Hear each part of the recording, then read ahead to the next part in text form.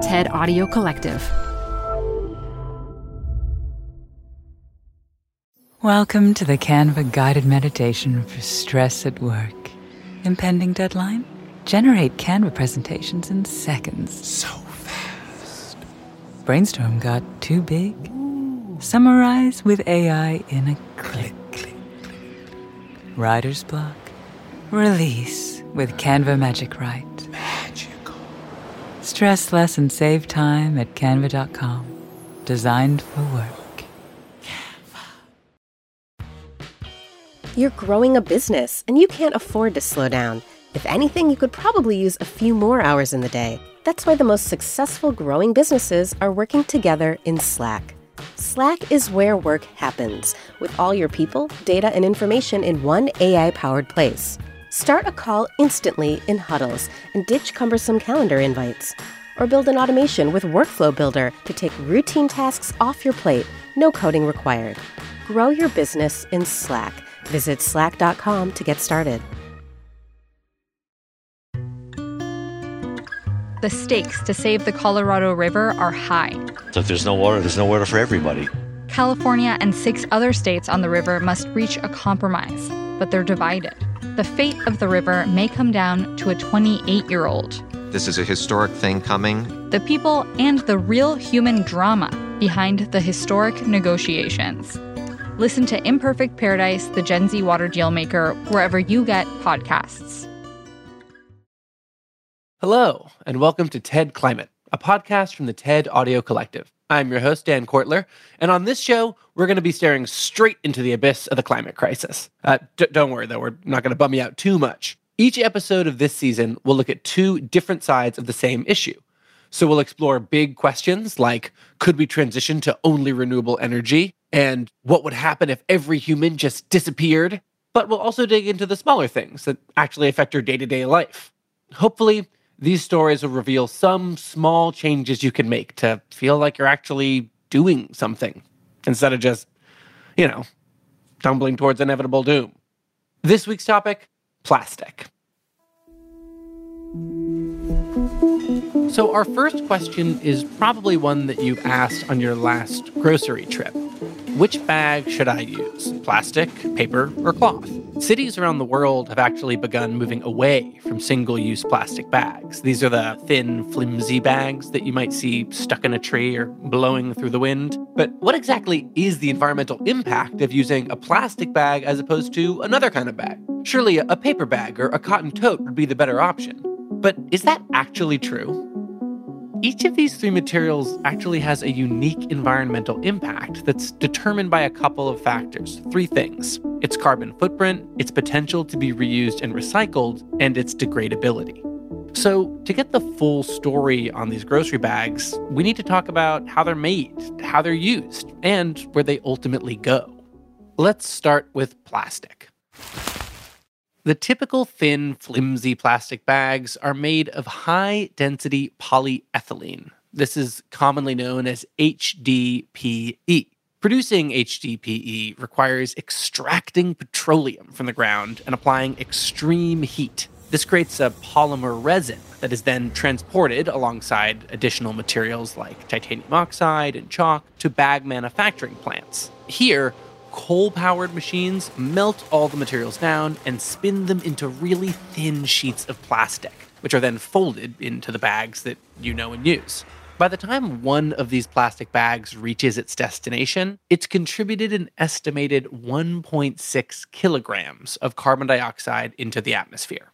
That might sound like a lot. It's actually the same amount of carbon that a car produces driving a little over 6 kilometers.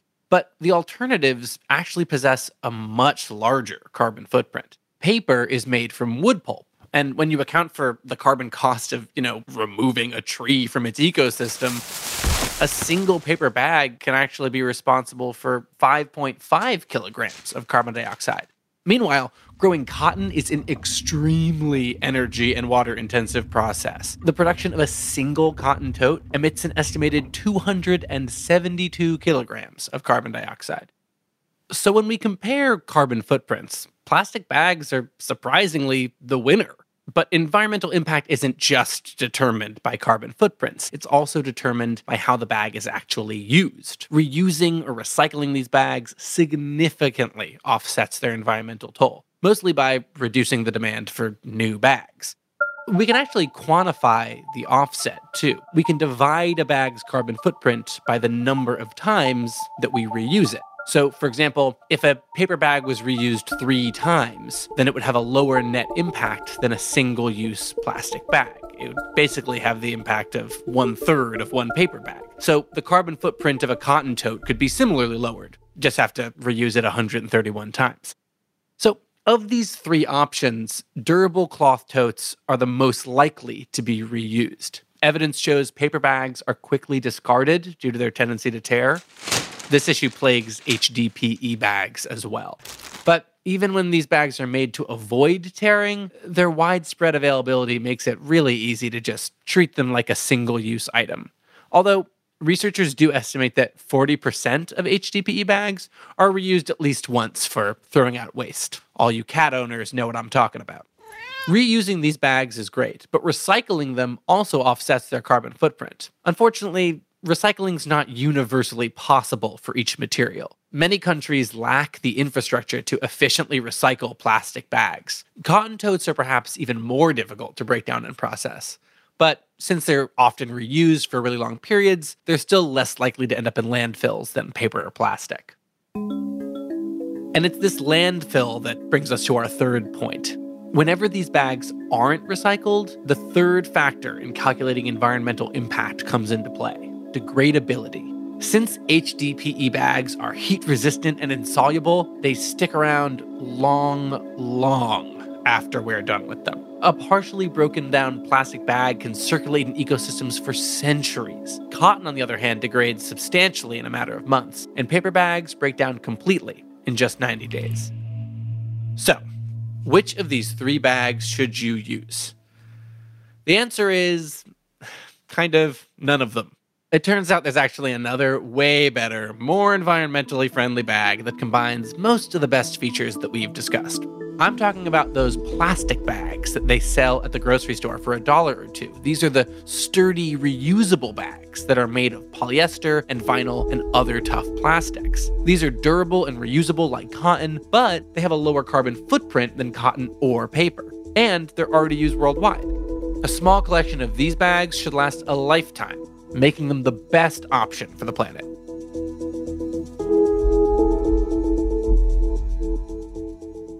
So maybe that was kind of a trick question, but it looks like no matter what bag you use, what's most important is to use it again, and again, and again. Pretty much forever. Give it to your kids, grandkids too. Reusing your bags dramatically decreases their environmental impact, especially because when you don't reuse something, its journey after you trash it can be a lot longer than you think. Remember earlier when I said that plastic can circulate in our ecosystem for centuries? That gets at our next question. What actually happens to the plastic that we throw away? This is the story of 3 plastic bottles. Their journeys are about to diverge with outcomes that impact nothing less than the fate of the planet. But they weren't always this way. To understand where these bottles end up, we need to first explore their origins. The heroes of our story were conceived in an oil refinery. The plastic in their bodies was formed by chemically bonding oil and gas molecules together to make monomers, which were then bonded into long polymer chains to make millions of pellets of plastic. Those pellets were then melted at manufacturing plants and reformed in molds to create the resilient material that makes up these bottles. Machines filled them up with water, and they were then wrapped, shipped, bought, opened, consumed, and unceremoniously discarded.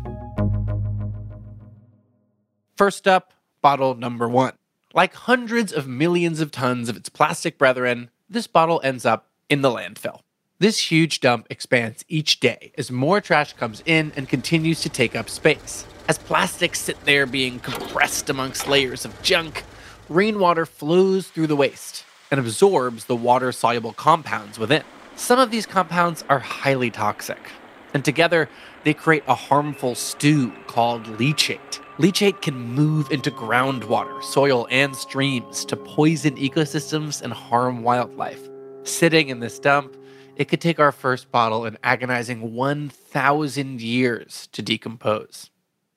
Bottle number 2's journey is stranger, but unfortunately just as depressing. It floats on a trickle that reaches a stream, that flows into a river, that reaches the ocean, where it is lost at sea for months. Eventually, it gets drawn into a massive vortex where trash accumulates, a place known as the Great Pacific Garbage Patch. Here, the ocean's currents have trapped millions of pieces of plastic debris. This is one of 5 plastic-filled gyres in the world's seas, places where the pollutants turn the water into a cloudy plastic soup. Some animals, like seabirds, get entangled in the mess. They and others mistake the brightly colored plastic bits for food. Eating those bits makes them feel full, even when they're not, so they might starve to death and then pass the toxins from the plastic up the food chain. Those birds might be eaten by lanternfish, which would then be eaten by squid, which are then eaten by tuna, which are finally eaten by us. And most plastics don't biodegrade, meaning they're destined to break down into smaller and smaller pieces called microplastics, which could rotate in the sea eternally. Man, this is a bummer, huh? Guess I lied about not depressing you guys too much. But there's still bottle number 3. This bottle is spared the cruel purgatories of its siblings, because it is getting recycled. A truck brings it to a plant where it's squeezed flat and compressed into a block with a bunch of other bottles. Okay, I know this still sounds pretty bad, but we're getting there. These blocks are going to be shredded into tiny pieces, which are then washed and melted so they become the raw materials that can be used again. As if by magic, bottle number 3 is now ready to be reborn as something completely new.